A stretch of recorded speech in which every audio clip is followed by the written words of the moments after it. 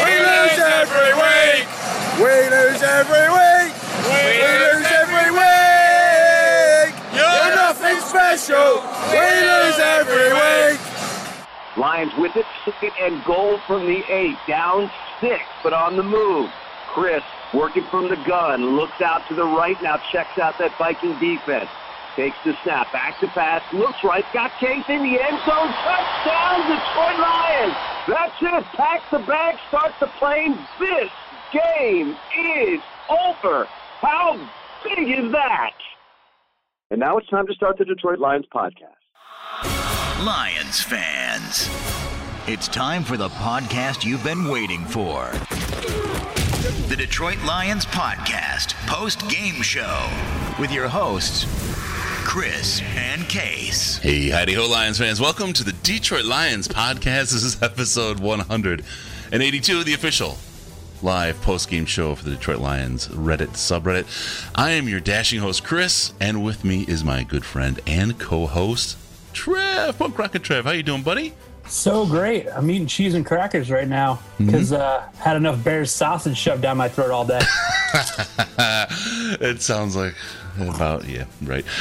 We got a great show today, even in light of the team's loss. We've got your therapy. It's the therapy session. We may need a little from you guys as well, so we'll take some of your calls. We'll talk about that.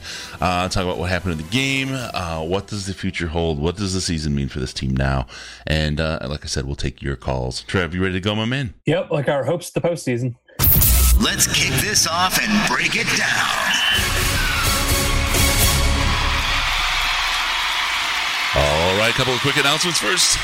Check us out and help us out on the Patreon, patreon.com. Special thanks to Dylan from Guam. That's right. Of course, our very first donor, Mathis and Brian B. from I Prevail.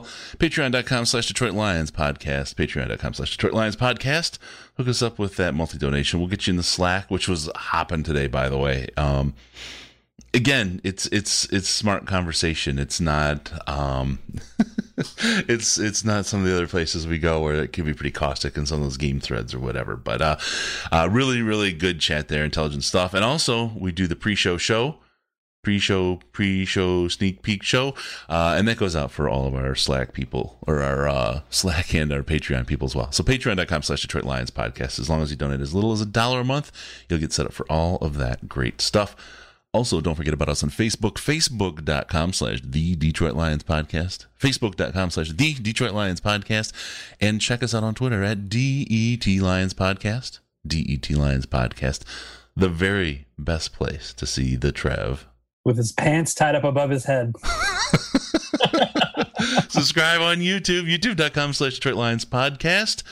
Get us up there. We love those folks who have subscribed. Use multiple accounts, whatever it takes. A little bit more, and we get to that magic number that we need to get to. And also rate us on iTunes, Stitcher, Google Play, Spotify, wherever you find us. Spotify, what? Yeah, we're on Spotify. You can check us out there. Love those reviews. 5-star reviews all the time there. Thank you very much for those. And constructive criticism, we've got it. We'll talk about that again a little bit in the Tuesday show, and some things we're doing. But make sure to share that in the subreddit. That's the best place for that. That's where we see it the most and easiest, and can adjust to make the show yours. It's the community show, so be part of the community. All right, let's go. Let's talk about this game. This is no time for a quick release. We're going deep. All right, let's do it. Let's talk about this Bears game. I mean, it's hard. It's decidedly not hard today, Chris. yeah, it's not. I want to talk about anything other than the Bears game, and I do have to do one thing first. My poor son, it's his birthday today. He's made 14 years old, and unfortunately for him, I've punished him with the whole Lions fandom thing, and he sat through the whole game today with me and suffered, and now I'm running away from him to do this thing that I'd actually much rather be hanging out with him playing video games or doing something else, but here we are. So happy birthday, bud, and I'll be there soon. So, all right, let's get with this. A lot of talk about Stafford. Someone's called him Padford. I want to go. Last week, Sam Man had the paper sack on his head, and we talked about this today, you and I.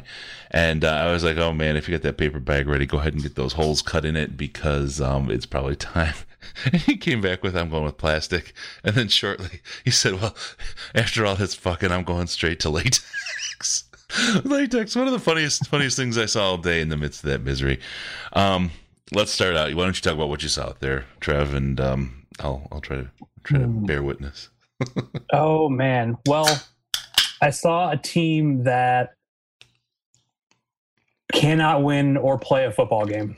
It was horrible. The running game was like smashing a banana into a wall. Like it was just like we couldn't move the ball. We couldn't stop anything. I guess we did pretty well against their run game today, but without Darius Slay, we are just chasing deer back there. Like it was completely on defense in our secondary. We were completely ineffectual. We made, I don't know what his final stat line was, but Mitch Trubisky looked like Brett Favre out there. Just tore us apart. He just shredded us.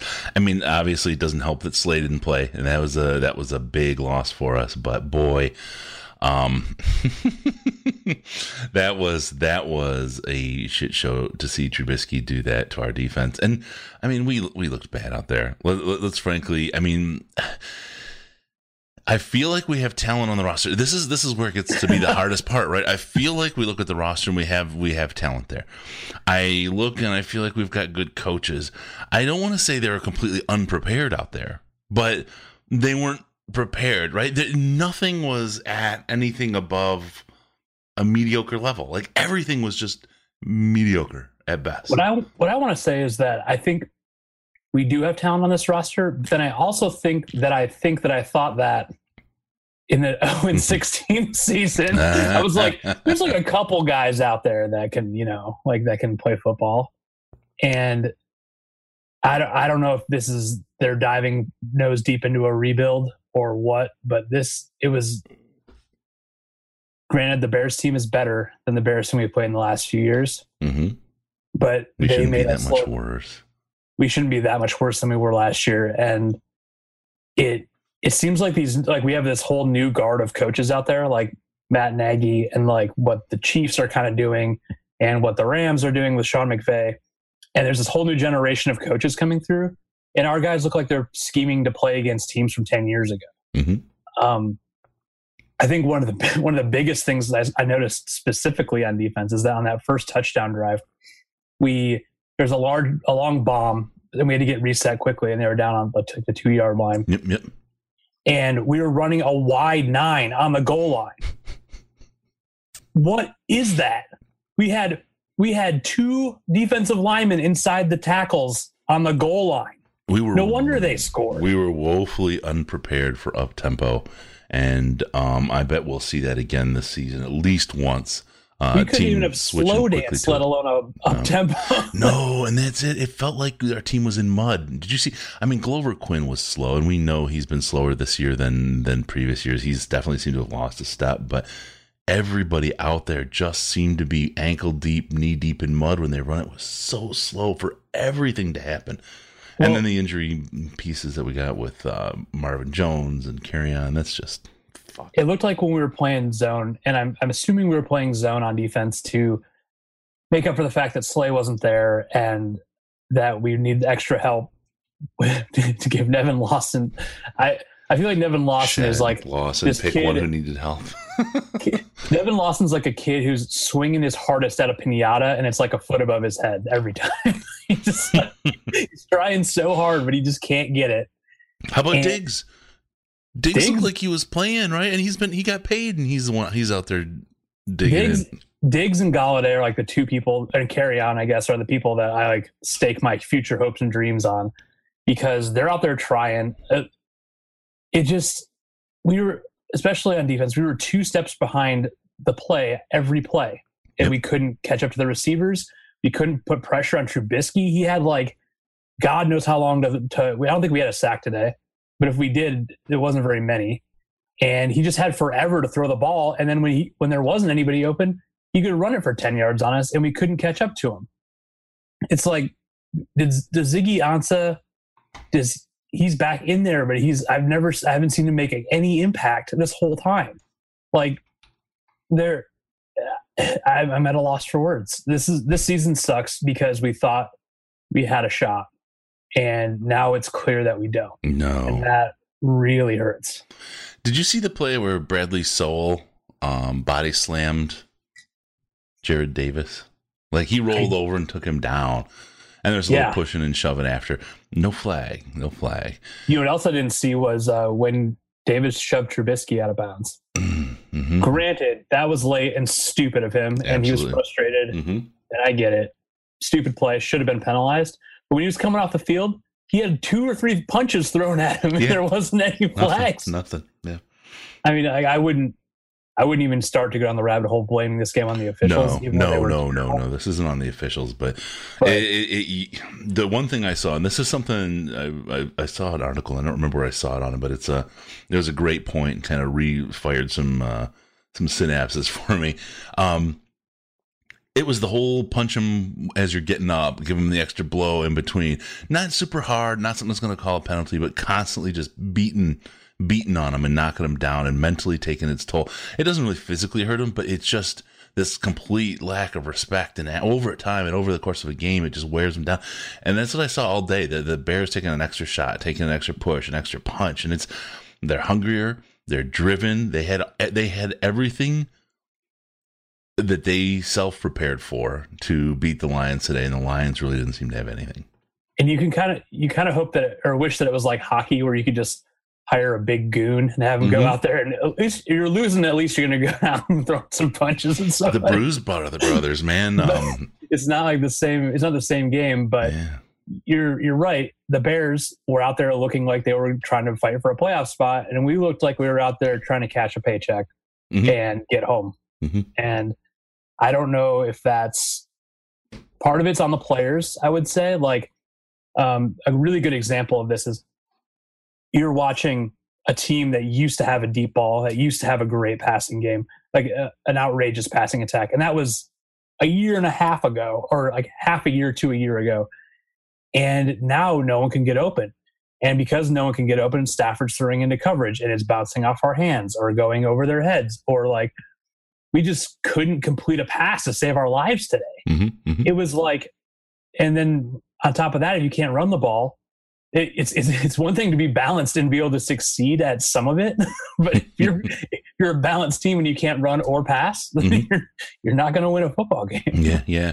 And you know, it's right. And we'll start just grabbing some stuff out of the chat here. Ken's talking about the refs having zero impact in the Lions' problems this year. I'd say you're absolutely right as far as the Lions' problems. The refs didn't have, but there's a piece, and it happens to every team, right? Really every team at some point or another has like, whoa, what the heck was that kind of call? And it's a thing where you kind of have to beat the refs. But the Lions are particularly different in that they've always fallen apart when that bad call happened, right?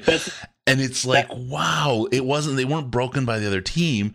They were broken, I guess, by themselves, right? Oh, here it is again, right? It's one of those things where they just didn't have the spirit. I know there's like a cultural shift they're having. I wouldn't say the refs lost in this game, but there's a component that's worth talking about. There's a piece there, and what was their role in the game? I mean, ideally, the refs are transparent. They're not. You don't see them on the field. The game just happens, right? But they're humans, and I'm pretty certain, and I didn't get, because I do the show afterwards, so I didn't get to spend a lot of time reviewing and replaying and pausing and frame by framing. But that 2-point Galladay play, I thought I saw the ball across the line. I honestly think in the 2 or 3 times I looked at it, I thought I saw the ball across the line, and there's too. And it's 2 points, and then even on the biscuit one, the biscuit safety.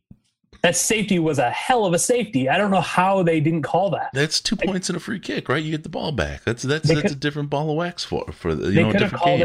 They could have called it like they stopped his forward progress. But that's a really touchy forward progress call. Yeah, you literally, the rule's different if you're going to call a safety, and instead of anywhere else in the field. I'm a little bit, wary about thinking that. So the point on it is the refs played a small role, and there was things that shouldn't have happened, but they didn't cost us the game, but it's worth talking about, I think. I think the inconsistency of officiating is one thing, but we're also looking at a team that, to my eye at least, has given up. Like we the last few years we've had hope, right? They get down a few points. It's like, it's okay. We'll tie together a few scores and come back. And this team this year doesn't have that hope. They don't have the hope of coming back and or believing in themselves that they can play to the last play and pull a win out. I don't know if it's on the coaching staff or it's on the players, but they're giving up, and that really sucks, man. And I hate that. Let me ask you this, and we can pose this to the listeners too. Is it the team giving up, or is the fans giving up? Because I'm seeing from the fans this year, it's different than all the years. This is our fourth season doing the podcast. This year, the fan reaction is different. Always angry, right? There's always it's the Lions. The fans are angry every year, but this year the fans, it's almost as if we had a con job pulled on us, and people are really, really getting angry. I've seen even in the live chat people talking about the NFL as a product, they're losing interest in it overall. And when you got a team like the Lions, I can see that after a while, right? But you have people that had a lot of hope ahead of this year and are really, really not they're losing it quickly, and it's turning into all kinds of other things that are the opposite of hope. And I don't know. Is it that the team gave up, or is it that the fans gave up, or is it some of both? What do you think? Because I saw Diggs was out there trying hard. Stafford isn't. It's not like he's not trying. There's something definitely different. I think we've seen everything that Jim Bob Cooter can do to try. I think as far as fans go, at some point it becomes hard to be a fan. And if you've been a Lions fan for as long as we have, you've gone through several seasons where it's been very hard to be a Detroit Lions. Like, you go to the grocery store and people are making fun of you. Like, that doesn't, in your jersey, that doesn't feel very good. And when I lived in California, that was the thing, right? My people would say, "Oh, Lions, huh?" It's like, at least I'm a real fan. You know what I mean? I'm not there for the wins. I like the game. It's also like at some point it goes from like them chuckling at you to people coming up and like putting their hand on your shoulder and being like, "Hey man, it's good that you're still a fan." Like they're just like, "I'm not even gonna make fun of you anymore because you're so fucking shitty. Like, your team is so shitty that it's not even fun to make fun of you anymore because it's like beating a dead animal." Well, yeah, and so now you sit here and look at you look at, I don't know. It is. Sorry, I lost my train there. I derailed like the team did. Yeah, today. I think that the reason, or there's definitely Lions fans that stick around, and just me personally, I've always been here. I'm always going to be here. Mm-hmm. It doesn't matter if they win or lose. I don't like being embarrassed. Like we have the past few weeks. Like it's literally embarrassing. Yeah. To believe in a team and have them go out there and put that kind of shit effort on the field. Like, we definitely have players that are trying hard, but we also have seen nearly all of these players play better than they are now. And I don't know if it's the scheme change, and we can, like what I told you in the, we'll get back to coaching, but I don't know if it's a scheme change or we just don't feel like we can win this year. But I've definitely seen better effort out of almost every player on that field at some point. And that's what really kills me. Like, if we lose and lose and lose, and it's because we're not a good enough team, that is one thing. That's like the 0-6 teams. Mm-hmm. If we lose and lose and lose, and I know that we can play better in every game that we lose, that's what sucks. That's what makes this year worse. Yeah. Jiggly Scrub, longtime listener and in the live show, always active. He said, "This is the first year I've been a fan where I feel nothing after a loss." So he said, "I feel sad and disappointed, but not this year." And I know where you're at, man. I totally get it. That's like, wow. I get that. It's a tough place to be.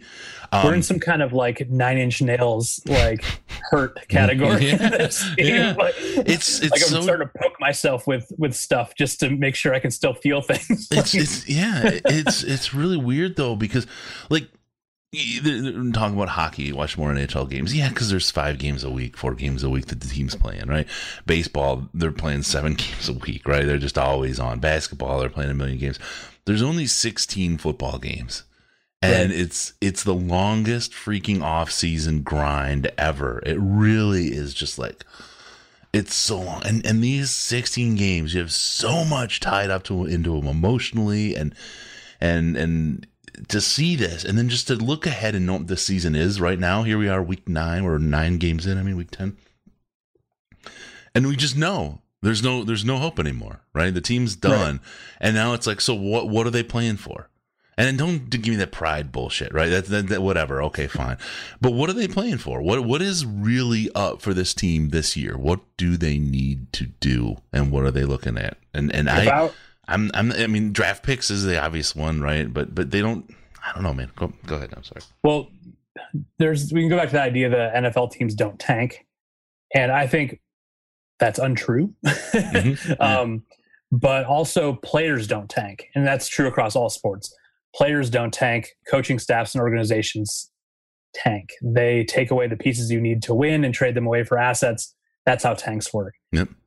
It's not like Matt Stafford goes out there and tries to get sacked because so they can get a better draft pick. They can get a Rick Wagner replacement for next year. But like players, if I were a player on that field right now, I'd be playing my hardest because I see what's happening with this team and would think my job is no longer safe. I need to go out there and play hard so I can put something on tape so someone else will pay me next year. Exactly. I'm auditioning for my next job. Because after this year, we had Bob Quinn promised us playoff games tacitly. And then we come into the season with a team that has been slightly above mediocre for the past few years. And then we bomb like this. Something is going to happen this offseason. And there's going to be a lot of turnover. And I would imagine that's on the coaching staff and maybe the coaching staff before the end of the season. Patricia will stick around because Patricia's going to be around until Bob Quinn gets fired. Yep. That's my theory. Yeah. I think Bob Quinn gets to hire a second coach. I think before he gets fired. I think as long as he pulls out at the right time. I think the first step though is absolutely Jim Bob Cooter. I think he's gone the end of this year. You're not going to gain anything by dumping Jim Bob early and putting someone else in. You're just not. You're not evaluating someone else's playbook. You know, their play calls are their play calls. And then something to think about it with when we talk about why is the offense doing so poorly this year comparatively. It's when they've done well, it's always been these wild fourth quarter comebacks. That's what it was last year, right? And we're not getting into that mode this year. Well, what is it? Is this an evolution of understanding on the NFL of the Detroit Lions, Jim Bob Cooter's playbook? Because it doesn't seem to change. I mean, we're predicting plays. Us armchair fan people, you're seeing play calls on Twitter. You're seeing the whole, you can see. If we can do that, other teams can understand what we're doing and scheme around that. Is this just the ultimate final nail in the Jim Bob Cooter coffin in that, well, now everybody, that was my Twitter joke this week when Abdullah got signed by the Vikings. I was like, no big deal though. The rest of the NFL has our playbook anyway. So, I don't know. This could be just the final, evolution of Jim Bob Cooter. He's obviously got to go. We knew we had troubles on defense coming into this year. We talked about it being the need to be on the offense to score. Matt Patricia has a fall guy in Jim Bob Cooter this year one. It buys him another year. What does that get for us? I don't know. Let me hit the phone number real quick for everybody. 248-782-8384, 248-782-8384. Give us a call. We'll get you on the show. And you can weigh in, like we talk about. This is therapy. This is therapy for us. We're working through it, but it's therapy for you too. You got an idea, you just want to let it go, you can do that. We got a call come in right now. Caller, what's your name? Hey, what's up? This is Melvin from Indiana. Hey, man, how you doing? Hey, not too bad. No. Well, it could be expected after the game, Yeah, it's a tough one to take, man. Real kick in the dick. Definitely. Yeah, definitely. I first want to start off by saying happy birthday to your son. Oh, thanks, man. That's sucks cool. He had to experience this loss, Yeah. That's really kind of you. Thank you very much, man. That's great. Yeah. But, it's kind of like a life lesson. It's like life is like your birthday, having Lions play on your birthday. It's either going to be awesome or it's going to be complete shit. You never know what to expect, right? From day to day. Never know. Oh, for sure, man. Thanks for that. So, what do you think, man? What do you think is where's this team at and where are they going? Oh, man. This season is definitely a wash, I think, One thing I want to touch on is I don't believe teams take it through. I know it looks like that sometimes, but, besides pride, you also have, there's a chance to gain some momentum or something, that swings into the next year.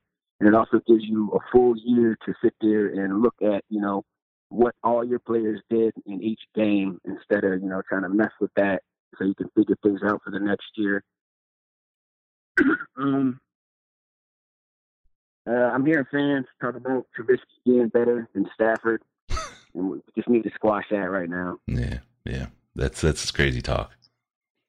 It's all Nagy. I mean, Nagy made Smith look like Marino last year. Look at Smith now. I mean, there's a common factor there. Yeah. This Nagy guy is a surprise to me. I did not expect him to do so well so quickly with that Bears team. Even with all the high round stuff they had dropped, I just didn't expect to see this team coming out like this. This is crazy. Yeah, I didn't expect it either. I wasn't impressed with the and whatnot, but now he is what he is. He's one of these new offensive geniuses that's coming out. Yep. Well, I think part of why we're seeing Stafford regress so much is that Bob Quinn didn't do him any favors by trading Golden Tate away. We have deep route runners and we have backs, but we don't have anybody in the middle to take pressure off of them. So I think we're really suffering from that. Yeah, I can see that. But at the same time, we weren't doing anything with Tate, and we weren't going to keep him next year. And I mean, it comes down to you look at Cooter's play calling. Like, how many sacks have we seen where the receivers, 3 seconds into the play after the ball snap, you can still see receivers' backs. Yep. And Stafford's getting sacked. Like his routes take 30 years to develop. Yeah, exactly. And so Stafford has to sit there and wait for that, and he doesn't know how to send routes over the middle to bail him out or anything. It's just if it's just a little short. Oh, here, let's run you 3 yards and then see what you can do, Tate. He's a horrible play caller, especially in the red zone. He has no concept of fade routes or slant. Right. And I'll tell you, the first sack that Stafford took today, they did the high behind Stafford view down. What kind of giving you a look at what he had downfield. He had 3 receivers within 8 yards of each other, stacked vertically. I mean, they were all covered. The last 2 were covered by the first. It was terrible, and it took forever to develop that, and it's exactly what you're saying. These plays take too long to develop. We hand the ball to a running back standing still in the backfield. We do all these dumb things that slow things down. We always let the play clock roll down to 5 seconds before we snap the ball. You want to give a team a real opportunity to anticipate the snap count? Do it the same every fucking time. That helps out. It's really I don't get this. I don't get Cooter at all and why it hasn't changed. It's not working. Hey, let's give it to Blunt. No, it's not working. Put him down and move on. Like last game, we were on the 10-yard line and he runs the pitch with Blunt. Blunt's 40 years old. He can't run. Why are you pitching it to him on the 10-yard line? Yep. Yeah. It's ridiculous. Yep. All right, man. Well, hey. I think that's. Sorry. Go ahead. Go ahead. I was just going to say, as far as the game goes, I honestly think it'd be a different game had Lang and Slay played. Yeah. There's a couple of throws there that Slay definitely would have picked off. It's a totally different game. And for having TJ Lang out, I'm surprised we didn't give up as many sacks. I mean, we didn't give up more sacks than what we did. Yeah. Oh, yeah. No kidding. They definitely would have made a difference in the game today. It sucks, and it sucks seeing Jones get hurt. I heard Sam Martin. Yeah, he's get it straight here, Chris. Sam Martin left in an ambulance. I didn't see that anywhere but in our live chat. That's no good. And I got to mention Jiggly Scrub. He just quoted me, and I've got to make this into a drop. I don't get cooter, I said. Damn it. I gotta push myself looking call. Sorry to burn up so much time. No, that's cool, man. Thanks a lot for calling in. Appreciate it. And thanks for the well wishes for my boy. That's really kind of you. Definitely. All right. Cheers, man. Thanks. All right, man. People are so nice. Despite this team. Yeah, despite this team. All right, let's see. 248-782-8384, 248-782-8384. You can give us a call. Or if you want to use Skype to call us, you can do that by just looking up the account Detroit Lions Podcast, and it's all one word. I don't get cooter. I can't believe I said that. I think something I remember when I first started calling into the podcast, we kind of were having like a therapy gripe session at some point, and it's just like, it's worth repeating that being a Lions fan teaches you valuable life lessons. So if you stick with this team, it's like being in the emotional Boy Scouts. It's like, go ahead. You get your misery badge, and but it also kind of like in a season like this, if you're trying to like put some light on it in the dark tunnel here, it's that you don't really have. You don't have to care so much anymore. There's that toaster. But being a Lions fan kind of teaches you that football isn't everything. It's a thing that you watch and you love and that you cheer for, but it doesn't have to affect your life. And please don't let it, everybody. Yeah, remember the toaster thing's a joke. Don't really joke. I mean, buy one, right? I mean, for sure. DetroitLionsPodcast.com. Click on that shop link. Because you never know. If you let this team truly affect your mood in your life, then you're going to be a sad person. I'm a sad person. Because this does affect me. But I mean, for me, it's more like a sad clown thing where I'm smiling on the outside, but inside I'm crying. For me, it's taught me about compartmentalization of my emotions. Right? Okay, I got to open the Lions box, and there's all kinds of rage and fits of anger and everything. It's okay. I'm going to close that now. I'm going to go to work today. Hey, everybody, how's it going? That little Lions box, like 40 years down the road, kids morphs into like a little tumor. Right, yeah, exactly. Stage 4 Lions box, right?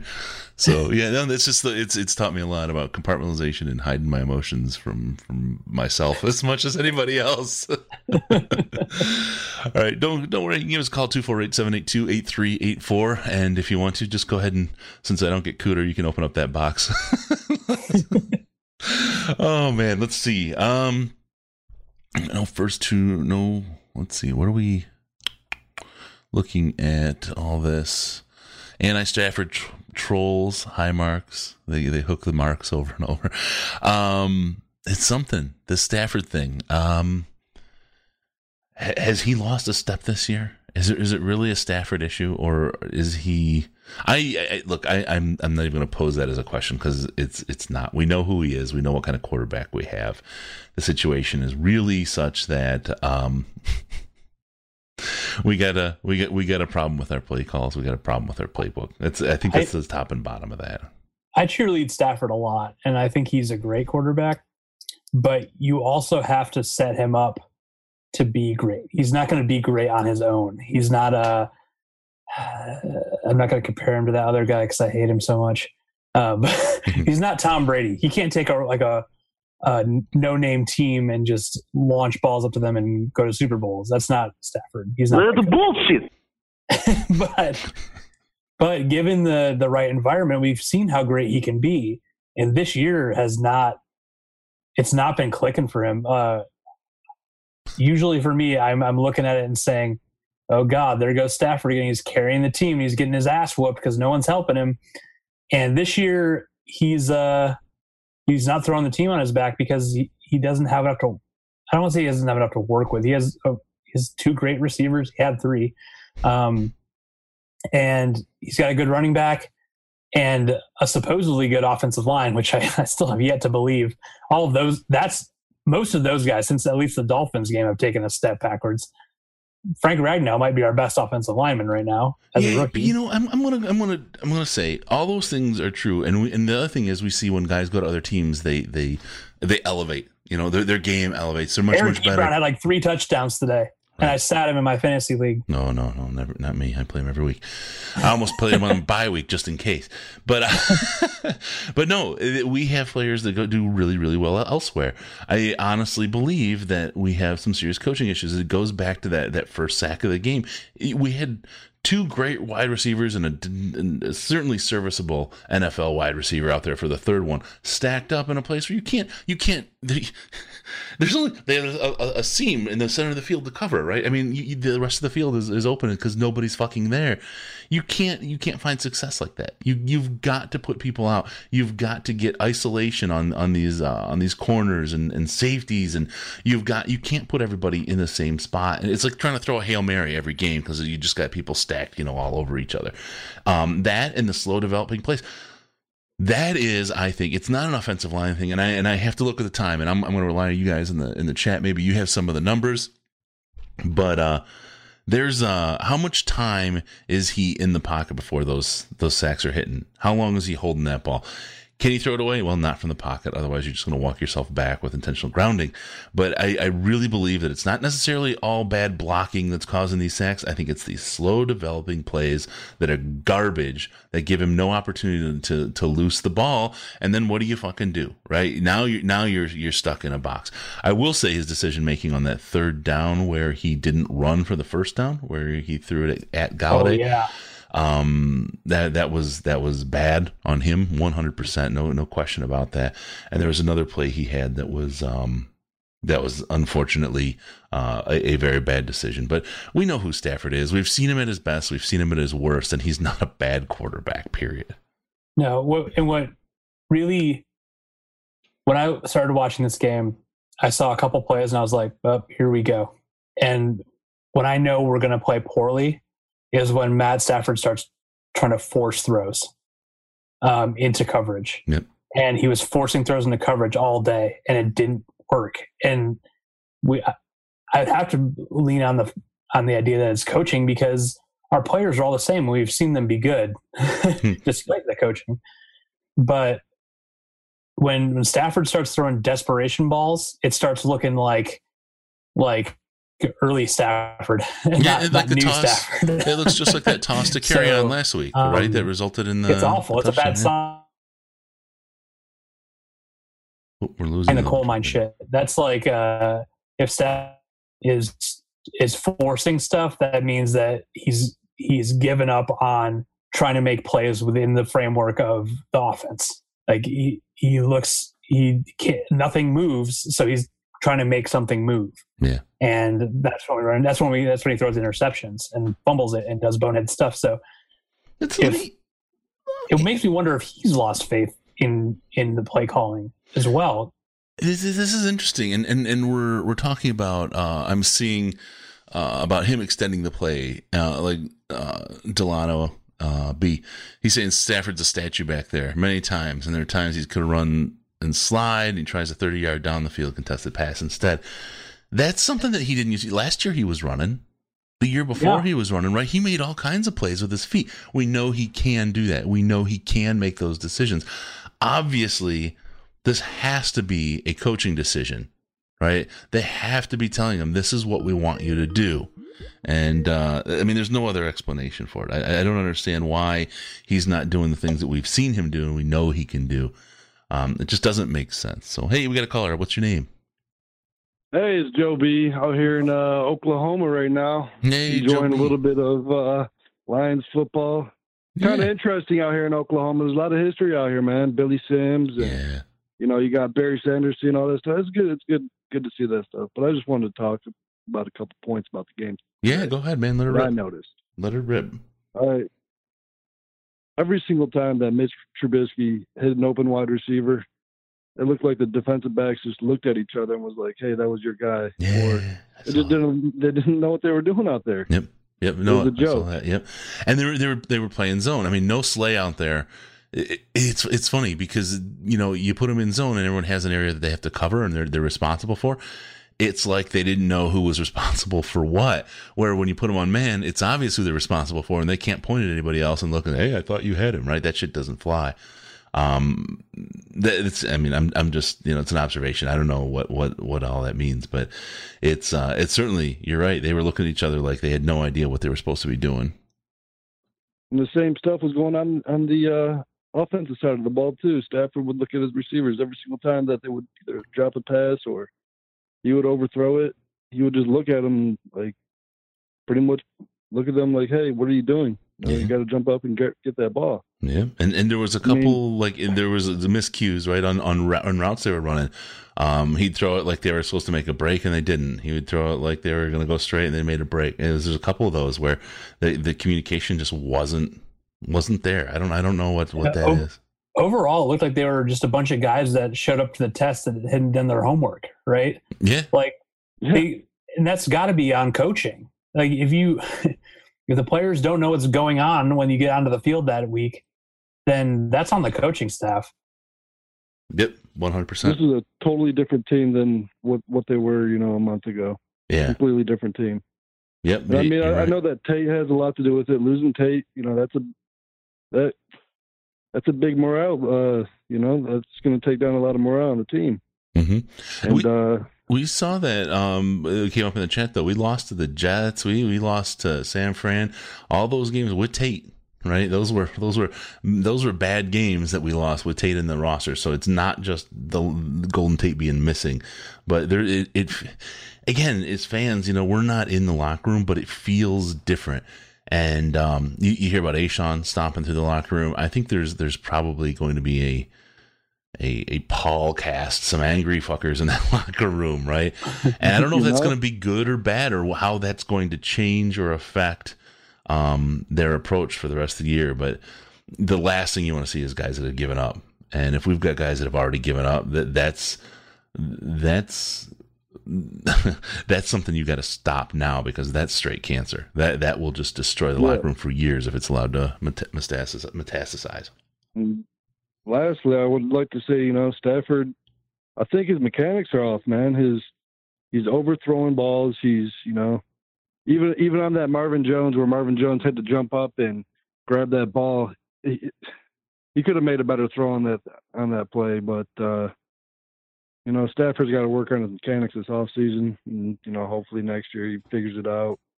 Any thoughts on that? See the Stafford of old. Yeah. Any thoughts on that Galladay catch that he dropped when he hit the ground? I thought the new rules made that a catch. Oh yeah, that looked like a catch to me. Yeah. Okay. Welcome to the NFL, where the rules don't matter. But unfortunately, the points do count. The only thing that I would have to say about the refs, where they missed a big call, was when the Chicago Bears wide receiver kind of threw a punch at one of our players. Yep. And there was no flag on that, man. Like, you see that all the time in the NFL, where a player throws a punch and he's getting ejected out of the game. Yeah. How come he didn't get ejected out of the game? Or even just a penalty, right? Just something, right? But it was just accepted, and we moved on. Again, for Ken H, for his edification, not blaming the refs for the loss, but those kinds of inconsistencies getting the players in the heads of the players, and you have to know what, either we're playing you're not going to call it, you're going to let us play kind of game, or you're going to call the ticky-tacky tight game, or something along the way. But it's got to be the same for everybody. That's got to be the expectation. It's the same game for everybody. And so, anyway, that's all right, guys. Well, look forward to next week's game, and hopefully it's a different outcome. Yeah. Thanks for the call, Joe B. Appreciate it, man. Oh, you too. We kind of noticed the ticky-tacky stuff, too, when we're getting our ass kicked. Yeah. It's like if we were winning and they were being jerks about it, then you just let it go. Mm-hmm. But I feel like we talk about the officials a lot because we are losing a lot. You don't gripe about the official. Like, the officials are just kind of like a projection thing to some extent. It's like you're doing shitty, so the ref makes a shitty call. It's because of the officials, not because you're a shitty football team. Right. We had that mention of Billy. Don't forget, Billy's still saying, "Go Lions." We got him on. We got him on our side. Maybe we got to get him on the field. He's a 60-year-old Billy, 62 or something. Yeah. We'll get him on the show again. We'll maybe talk about what's going on with this team. I bet he could give us something. And in the Slack chat, I'm trying to remember who it was. I had a great idea. Get an offensive coordinator on and have them talk through what they're seeing here and give a perspective on what's going on with Jim Bob. So we'll see about putting something like that together. If I were Billy Sims right now, I'd be sad eating a pile of ribs. The unhappy ribs. I'd be like shoveling pulled pork down my throat with a coal shovel. I might just try a pitchfork at this point. See if I can poke some things out along the way. All right, we'll hit that phone number one more time, 248-782-8384, 248-782-8384. And, of course, I would be remiss if I did not mention Peter Von Panda, youtube.com/Peter Von Panda. Great show. And as a matter of fact, in the Slack chat, in the Patreon chat, he is absolutely hilarious. He had a couple of really, really great lines today. And he's funny, not just there, but in person. We should get him on the show, actually, and do an analysis with him, because he would be an absolute riot. Maybe get him to call in on this one. We'll do it that way. Anyway, yeah, Peter Von Panda. He's youtube.com/Peter Von Panda. Check out his channel. Give him a subscribe. Check out his product reviews, as well as some of his other videos. He's actually a really talented, funny guy. So, yeah, Jim, you know what? Dan O, it would be good to get on. This is from the chat, and talk about what's going on. My sense is we're going to hear hey, your receivers, you had to catch it. I believe and love Matthew Stafford, and I think we're going to get a little bit of a company line there. And not that there's anything wrong with that. Love Dano, I really do. He's a really cool guy beyond just being on the show and that. He's a really nice guy, but he's also, he's got a place with this organization where he fits, and it's like, and I'm not knocking Tori's podcast, any of that. They do a fine job and all that, but unfortunately, when you work for the company, you got to take a little bit of a company line. So it gets tough. Jamero Hatter nailed it. Okay, let's put out the call. Anybody who knows anyone and can do anything, let's get Stafford's wife on. Let's get Kelly on. I would love to talk to her and get her insight. Can we start a segment called Kelly's Corner where she just rages for like 2 minutes? Oh my God. Or just 2 minutes of her talking about the kids, whatever, right? I saw her. I should have done it. I was like 8 feet away from her at training camp. I really should have said, hey, just for a minute, but I try to be respectful, they're people, right? They're not. Here, open mic, just rage. Whatever you want to rage on. Oh, that would be great. We'd be in the pre-press in like 10 seconds. A little more talk about Dano. Dan, he does see the game at a whole different level. He really, really does. But Jim really hits it. He's a little too loyal to be objective. So I think he can give us some insights, but I think it's one piece of a broader puzzle. We're going to have to take as much info as we can to try to piece this whole thing together to understand what's likely going on and what's happening here. Here's the ultimate test. Pull that caller in. All right. Hey, caller, what's your name? Ryan. Ryan, how you doing? Oh, I'm not okay. I know. I know. I forgot. We got to start asking the question again. How much alcohol have you had today? I just cracked a beer. Okay. I'm on mountain time, so. Oh, okay. Yeah, it's harder. I was abusing the shit out of myself when I lived in the West Coast. Say again? I said the wife can't handle me being drunk and pissed off at 3 p.m. So. Yeah. We've got a hard line, 6 p.m. Yeah. I wasn't able to listen to to the show just now, so I didn't hear any of the other callers or if they've discussed it, but sure. I don't understand how Quinn is going to explain himself if he ever talks to the media again. That is an absolutely great point, yeah. Why do you think we never see him? That's the thing. I think he's hiding. I mean, he brings in his guy in Patricia and says 9-7 isn't good enough. And this roster relatively, minus Slay being hurt today, has been healthier than it was last year. Ziggy wasn't playing last year. And they fire Caldwell after going 9-7 and saying it ain't good enough. And this is a dumpster fire. This is awful. Like, I mean, I don't know. I'm concerned that we're going back to when, if we were lucky to get 6 wins a year. You're right. And a couple things. One, Belichick's first year in New England, he only got 4 wins. So I hate doing the ultimate Patriot comparison all the time, but let's just, okay. So there's that. They did have high expectations though, because they were a bad team ahead of that. But the Bob Quinn point, I think, is really, really good one. I think he's hiding out in Martha Ford's panic room with a thermos of tea and just trying not to chamomile. It's like he's wrapped in a lion's blanket, just hiding in that panic room. This is it though. He has to, and I mean, this is not just from like you owe the fans an explanation kind of thing, because they kind of do and they kind of don't, right? I mean, it's their product; they can do what they want with it, but they've got a product they have to market. And after this season is over, especially after the season's over, when they say, okay, we'll just throw that away and pretend like it didn't happen. Let's look forward to next year. How are you going to convince people after dashing their hopes and dreams like you did this year? How is he going to even pass the red face test? And he's going to fire a shitload of people. Yeah, that's what's going to happen. Yeah, so it's got to happen. And he needs to take some accountability. I mean, Tabor's out there on the field as our, second round pick and third cornerback, and they were putting Shed in ahead of him today, which isn't good. Yeah. No, but so what's taking accountability look like for Bob Quinn? I think he needs to acknowledge the fact that he's made some mistakes. He needs to say that, that his performance hasn't been good enough, and neither has Patricia's.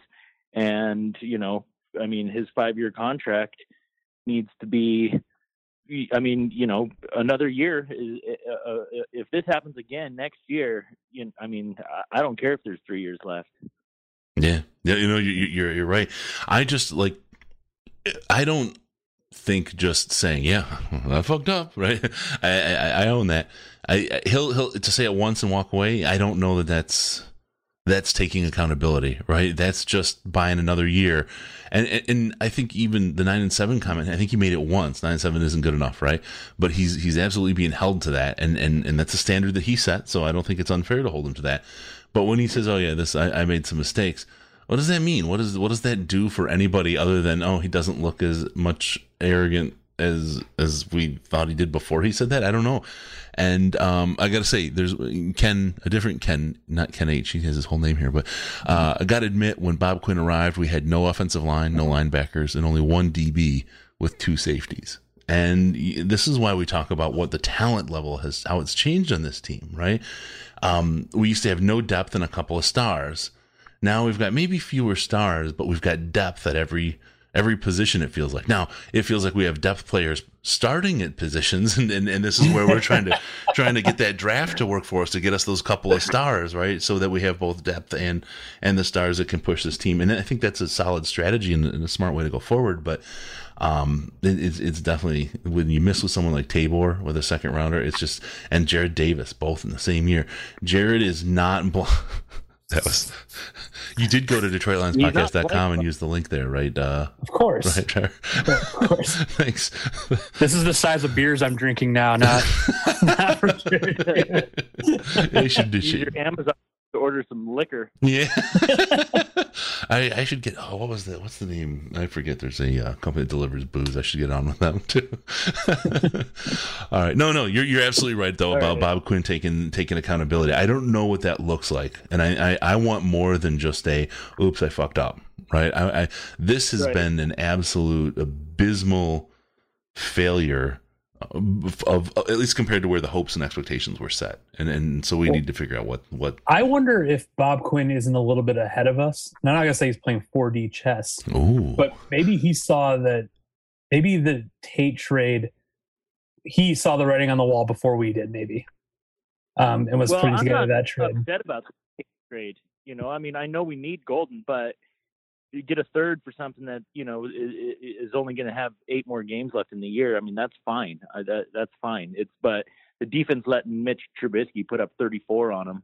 And, And yeah, I mean, I don't know. He needs to make some moves in the off season and maybe cut some losses. I mean, whether it's Lang or Quinn or somebody that free up some cap space and make some moves, because we're getting worse. Yeah, our cap is going to look really, really nice this coming year. We've got a lot of space to do a lot of things. Do we stop paying Calvin Johnson this year? And DeAndre Levy. Well, I appreciate you guys. I don't have many Lions fans or any around here to, be depressed with. Oh, where you at, man? I appreciate Mountain Time. Are you Denver area? Wyoming. Wyoming. Oh, beautiful country, man. Beautiful country. I got to do a drive through there once. No, it's good. Good on you, man. Thanks for being a Lions fan. I had to do, and I still do. I'm an expatriate Lions fan living away from Social Trevor. We can't. If I could get like a vaccine or an immunization, make me not give a shit, I would at this point. But trust me, you keep watching, that just might happen. I'm a full-blown addict. Yeah. There's something wrong with me. I got a mental disorder. I believe they call that Xanax. All right, man. Hey, thanks a lot for calling. Really appreciate it, bud. Yep. Thank you, guys. Later. Cheers. Thank you. All right, man. That's great. So we've got a couple things. We're on PCP if we think that the team is going to take accountability. I don't think so, because I think we just said we wanted to see it. Yeah, well, no, but I think you're going to hear Bob Quinn say, "Oh, yeah, that's on me." We've seen Patricia do that, and Jim Young, a long time friend of the show, was talking about the coaches are blaming execution now instead of the scheme. So if everybody's on the same message, you start to wonder, who wrote that message and why did they write it? It's all this is happening over here. What's over there, right? That's kind of the thinking on that. But no, this one, they'll take accountability with words, but what will they really do is the thing, and that's where I think you're right there, man. I don't think they're going to do anything realistic for accountability. Caller, sorry, go ahead, Trev, and then we'll take you, caller. Go ahead. Okay. Honestly, I think they're blowing it up. I think that this is Bob Quinn dipping into a harder rebuild than he sold us or that he let on, and the Tate trade is the first sign of that. I don't think they really had many goals for this year. That they're if you look at all the numbers, our cap space is opening wide open this year. We just traded away a big expiring contract to get draft picks. It's lining up to be a somewhat substantial rebuild the next couple of years. Yeah, a big talent grab. Hey, caller, what's your name, man? How you doing? Hey, what's happening, Chris? It's Peter Von Panda. What's shaking, Brochester? PvP. How you doing, bud? Man, I was listening to you and Trev talk, and I thought, man, I gotta jump out of the tub here. I was taking a nice soak, making myself some nice toast. I want to give the boys at the podcast a call. So, hey, I wanted to call in. Thank you for the love, but I wanted to too, man. This is totally my therapy, and I think I wanted to address your comment earlier about the fan, how it's different this year, and I talked about that too a little bit on my channel. And I think what's different for me as a fan, who's been a fan since back in the Barry Sanders days, is that the problem is we were kind of sniffing at greatness, right? Barry Sanders was kind of the guy that would carry us into the playoffs. And so we were there in the Wayne Fontes thing. And I felt like we were flirting with success. And the problem is now, rebuilds do not take 20 years, man. And we have never gotten there. And we've had a lot of these pieces, right? I mean, we had Calvin Johnson come through. We've got some great players now. We got the first-round pick with Stafford. And I think the frustration is that we should be better, and that's where, as a fan, it's getting hard for me. It's easy when we're 0-16. We can say fire Millen and do all these other things. But my issue is I feel like you've got the pieces. You may not have the best pieces everywhere, but you got a pretty well-rounded group, man. And there should be better production, dude. And that's what's totally killing me. That is what's totally killing me. And I think on top of that, I feel like we're wasting the time. The clock is ticking, right? I mean, Stafford's getting older. We lost Calvin Johnson. We couldn't really capitalize on that. Ansah's obviously showing his age. Quinn's showing his age. Slaves have been around a while. We've got a lot of good guys, but if we're going to really have this all become a confluence of events and get to the playoffs and even show up, right? I mean, in a way that's meaningful, we've got to do it, man. Otherwise, it's to me, it's like draft a new QB and start rebuilding, right? Invest in the 4-year outlook or the 3-year outlook, because if you can't capitalize on it now, I think everyone's getting older, dude. I'm getting older. That's just life. So you just can't expect everyone to keep playing at the level they were the year before. So I feel like the clock is ticking, and that's what's really frustrating. So and it's funny because you talk about Lions fans and where they're at. I always talk about Uncle Eddie, the angry uncle who's who's that same old Lions will never win as long as the Fords own them, right? He's obviously delusional, and he's just been beaten down by years and years of fandom. But I get that. I've been beaten down by years and years of fandom. I lived through Billy Sims. I lived through Barry Sanders, Calvin Johnson, and all these different rebuilds that we've seen, and I feel like I'm the dumb one who's held on and made this my team. And you see people that come in and like this whole kind of Caldwell thing in the build there, they were kind of jumping on board. There was a bunch of people that jumped on at 0-16, and there's people there that the Lions have lost along the way that have finally just given up. Are they the smart ones? I don't know. Maybe they are, Trev. It's like the Matrix. We're through the looking glass. We're the idiots. I'm thinking the Mitchell and Webb look when they're all dressed up in the Nazi uniforms. They're like, are we the baddies here? That's a great show if you haven't seen it on Netflix. But the Lions have always kind of been this, like along that same line, they've always kind of been this traveling circus of a team. They always have one center ring attack or act that they just like. They have the human cannonball, which is Barry Sanders, and they have like the strong man, which is Calvin Johnson, and they have like Stafford seems like he's the next in that line of people. But I think hopefully we're making the right organizational changes where we're not doing that. Like we're trying to actually build a team that wins instead of just trying to put one really great football player out there to watch. Right. Or like what I don't, maybe I do want to see it at this point, but what I don't feel like I want to see right now is we pour all this extra cap money we have in, bring in a bunch of old free agents and have one good successful year. And then we fade into irrelevancy because it's all blown up, right? And we're back where we were back in the Mayhew era with over the cap problems. You can't be relevant. You can't be irrelevant if you've never been relevant. Exactly. Oh man, PvP, you're right. I can't argue with anything you said, man. Sorry. The one thing we got though is we talk about this. Man, I love it. You guys are my therapy. I love it. I love listening to you guys and chatting with all the dudes out there. I kind of wonder if the Lions are the reason for the opioid crisis. I think it's like I need a little something now to get going again. And with the rest of the season kind of in the tank here, I don't know what it's going to be, but maybe the Pistons or the Red Wings or something will look promising. Yeah, I'll be watching the Lions all year.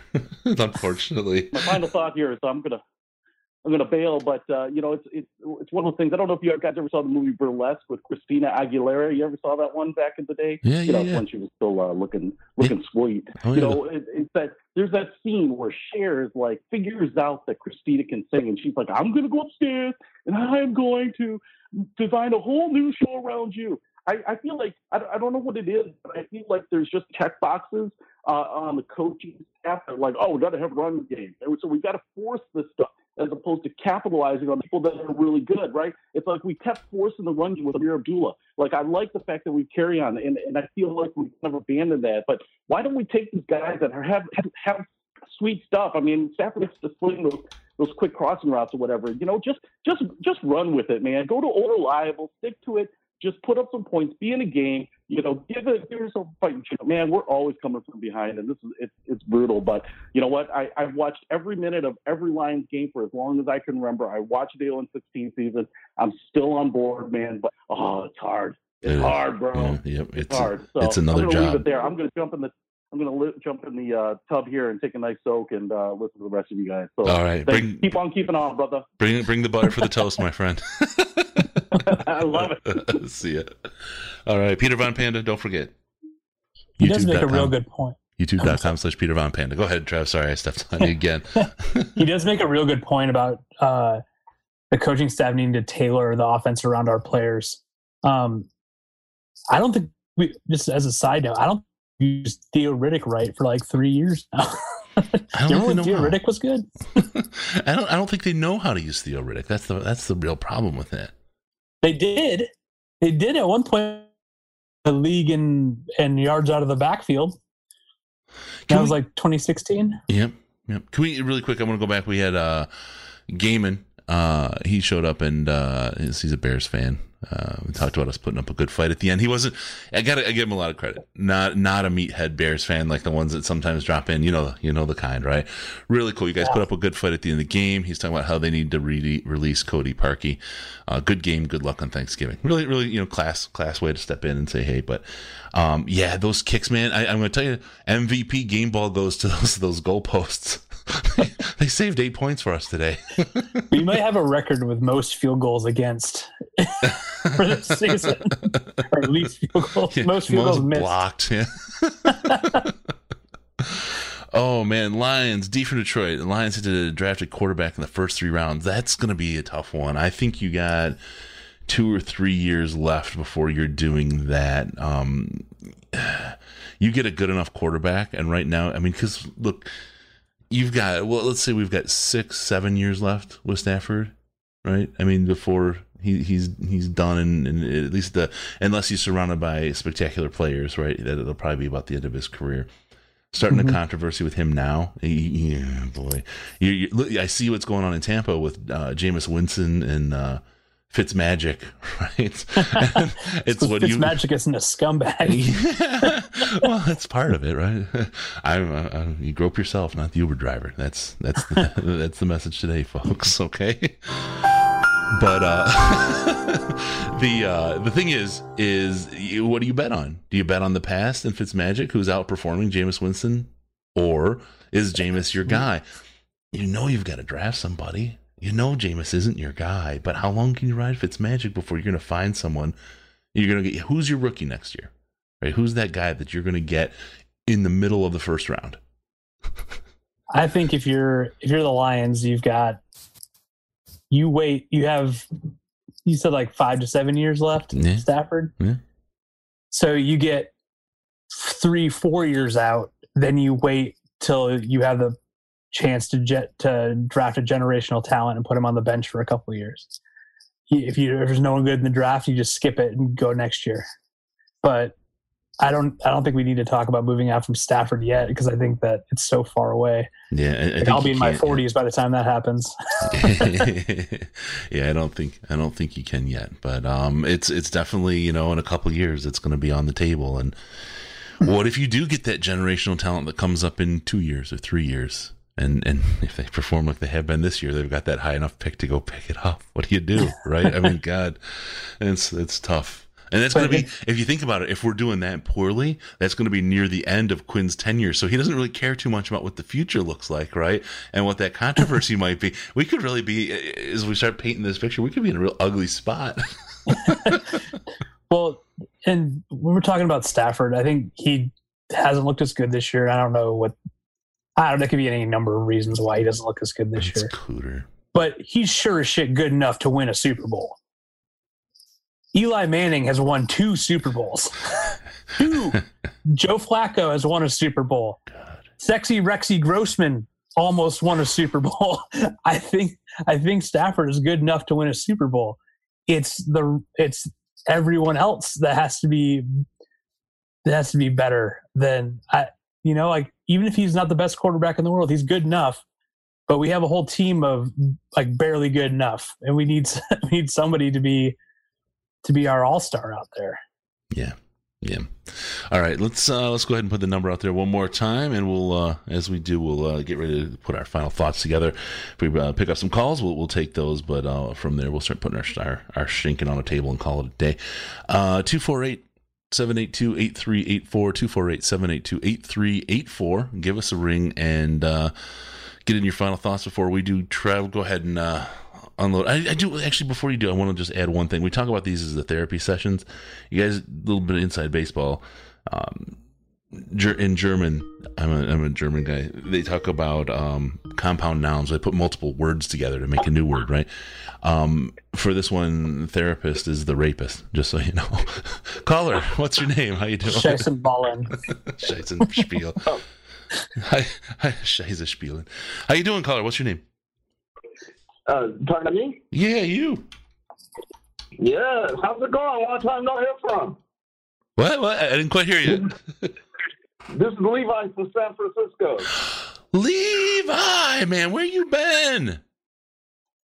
I'm just working at everything, and I've been listening, and I congratulate you guys on your success. Oh, you thanks, guys bro. been killing it. It feels good to hear someone make it from Detroit. It's good to hear from you, Levi. I mean, look, your calls have always been great, and they've generated conversation with a lot of people. But you've been a long time friend, man. We love you. You calling back. You're still hanging around. Always. There's only one group of guys I'd rather hear my Detroit Lions news from than a show. So. Oh, gosh, I'm going to blush. I got to get the good news out of the way. I know. It's everything after the bud is bull, or everything in front of the bud is bull. Sorry. Yeah, that's okay.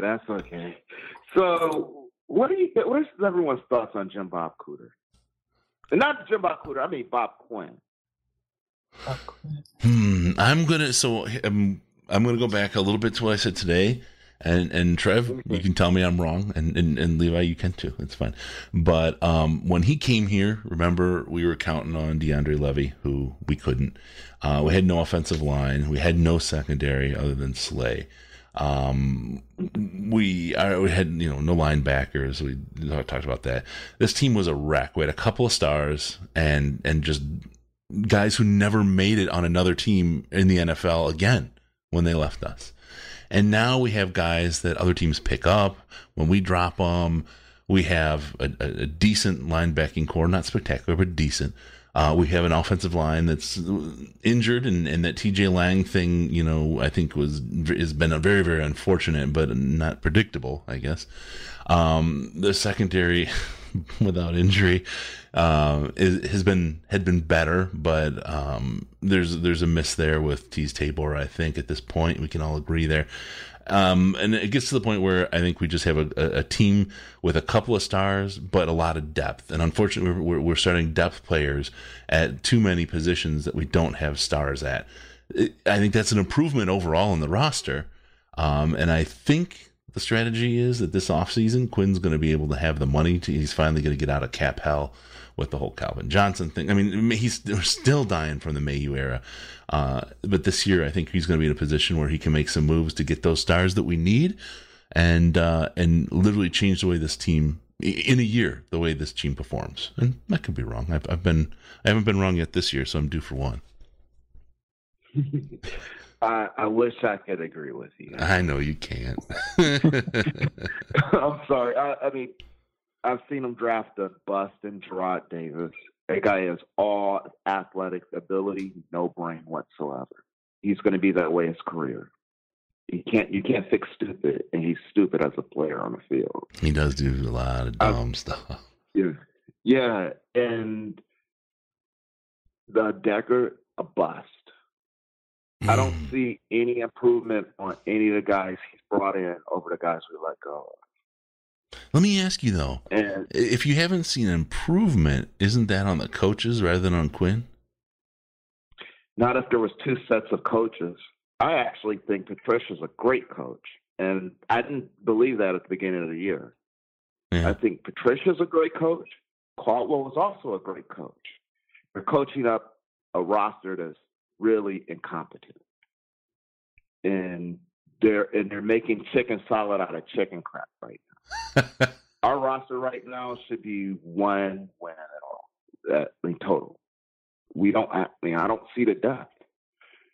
I mean, I see guys who we think we have depth, but I don't see it. And that was the thing that when he was brought in, that's what he said he was going to do. And I just don't see the improvements all across the board. It's like I remember when Lang was brought in, and I was against that when he was brought in because I thought he was a handsy guard out of Green Bay that just didn't get called for penalties. Let me ask you really quick. Just I want to just kind of think about this a little bit. When I think we talk about Jared Davis, you said how bad he is, right? Would you say he's an improvement over Tahir Whitehead, though? Yeah, because Tahir Whitehead just isn't an NFL player. Right. But, and then you got Kennard too, right? Who I think again. So you look at the linebackers, and they're better than they were. And I think even the offensive line is better than it was. And improvement is the name of the game. And Ragnow, of course, he's really. I mean, I think we can all agree that he's good. I just think that we've been able to upgrade across the board, and we just need those couple of stars to be the big difference makers. I want to believe that. I just don't. And okay. And again, it's because I give you credit for this. I like Kennard. I like Jones. I think they're decent, but they're just starters at best. Right, depth. Right, good depth. You could look at other rosters across the board, and at lower picks, there's quality linebackers that were picked up ahead of a Gerard Davis and that level of player. And where he was picked up in a draft, actually the number one linebacker at the spot was Reuben Foster. Now, Reuben Foster wasn't good. It was like, and he's had his issues, and I actually agree with them picking up Davis over them.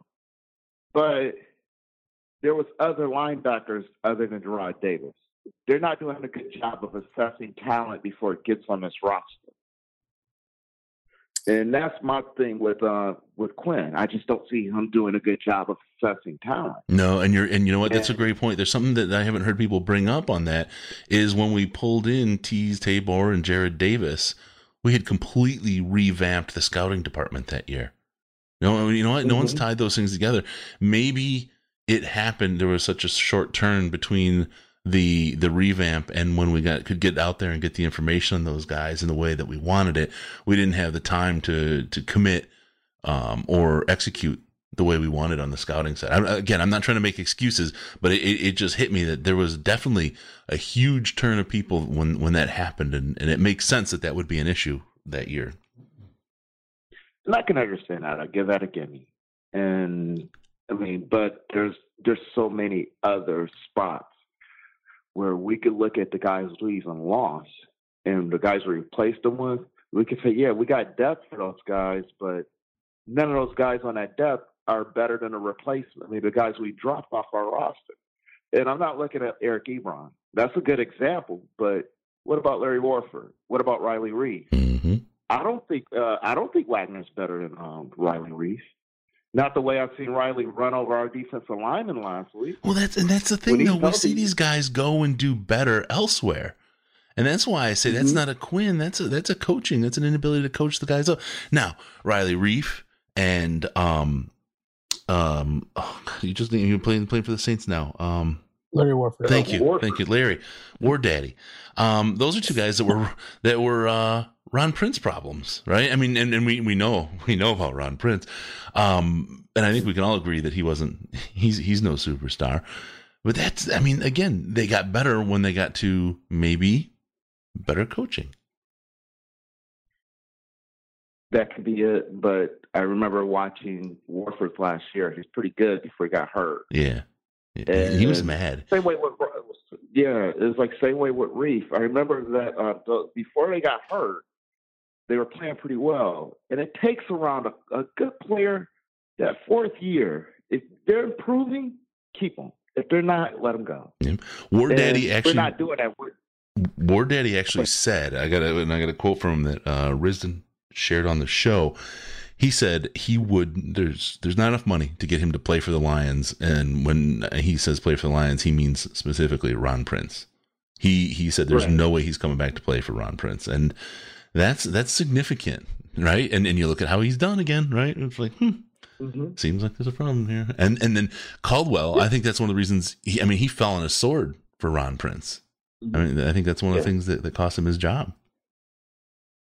Yeah, I agree. It's like his loyalty is what did him that. Yeah. And I'm one to actually swallow my pride and say that when Jim Caldwell was let go, I was really against that.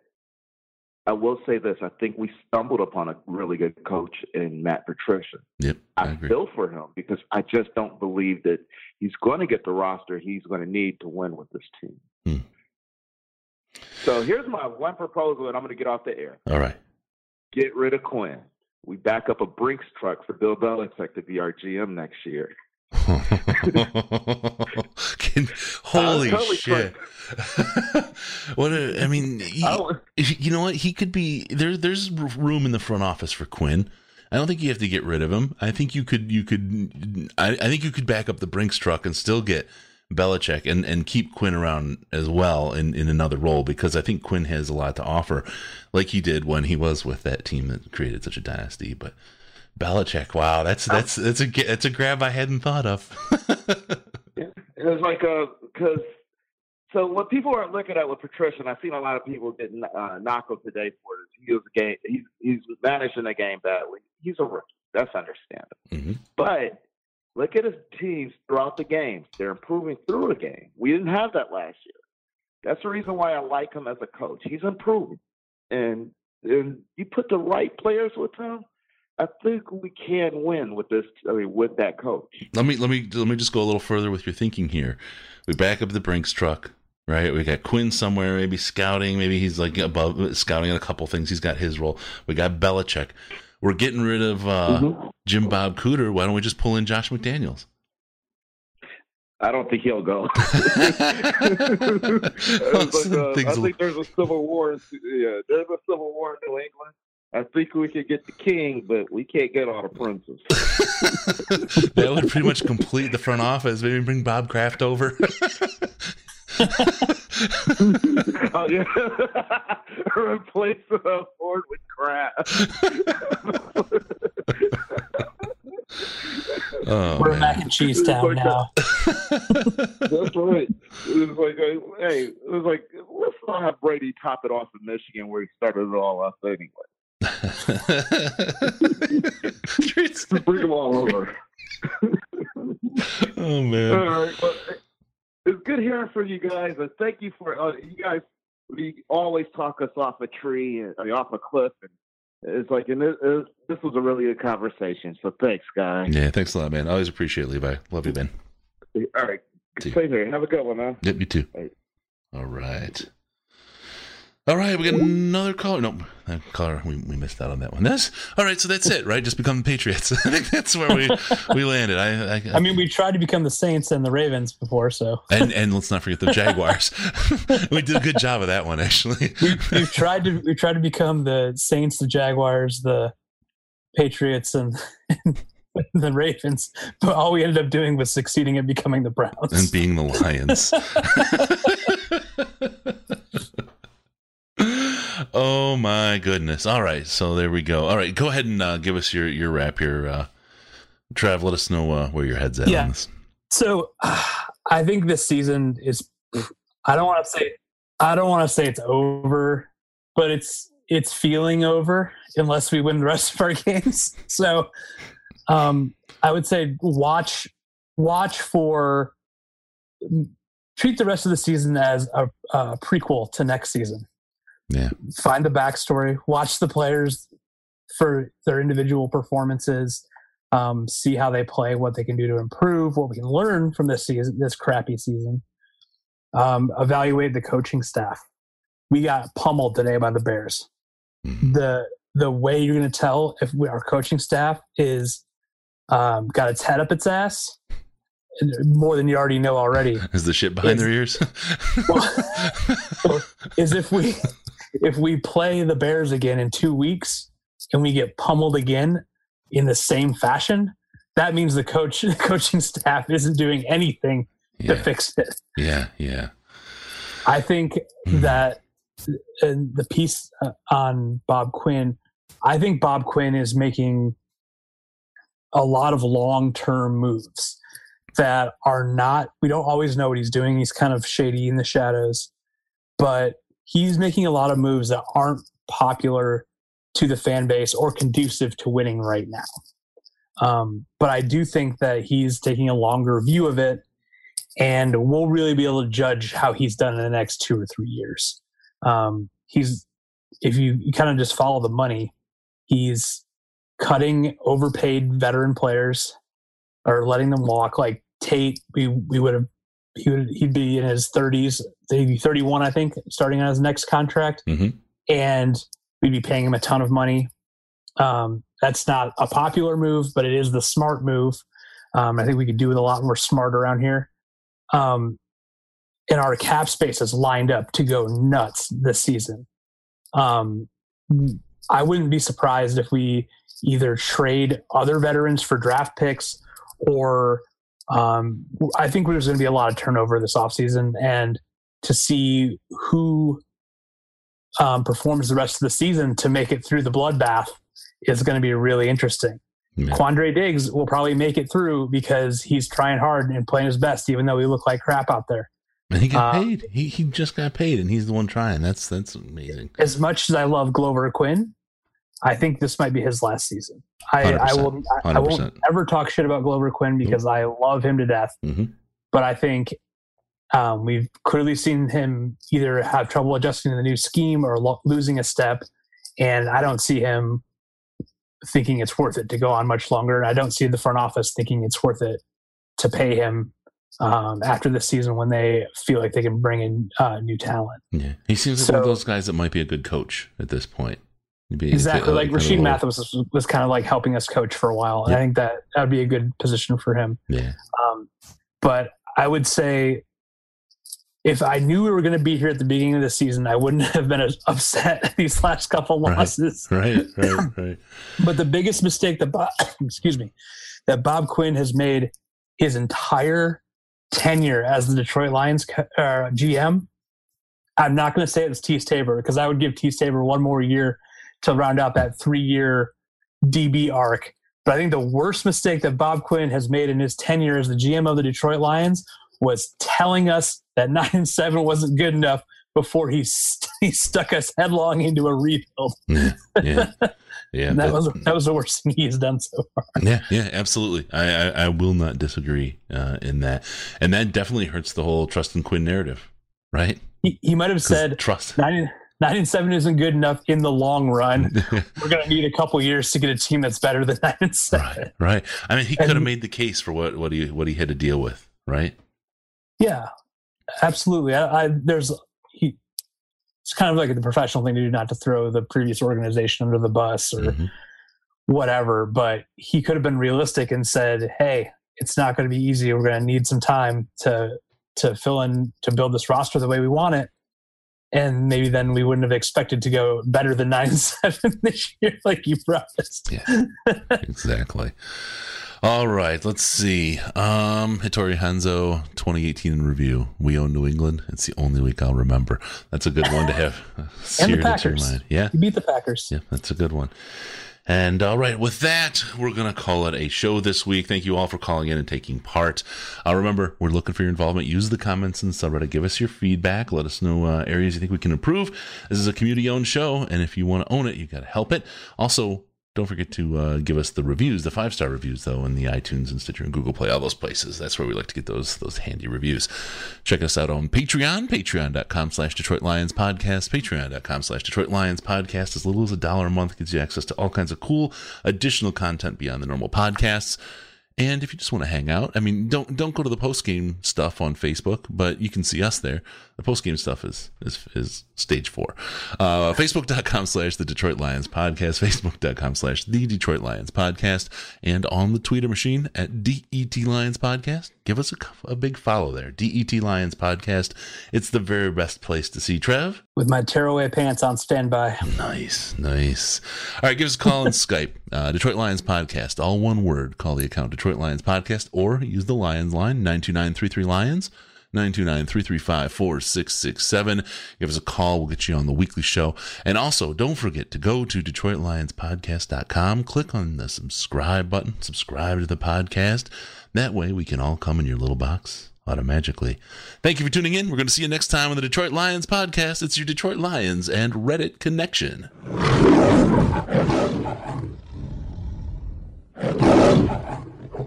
Final seconds winding down, and look at that. How big is that? Chris and Case out of time. Pack the bag, start the plane.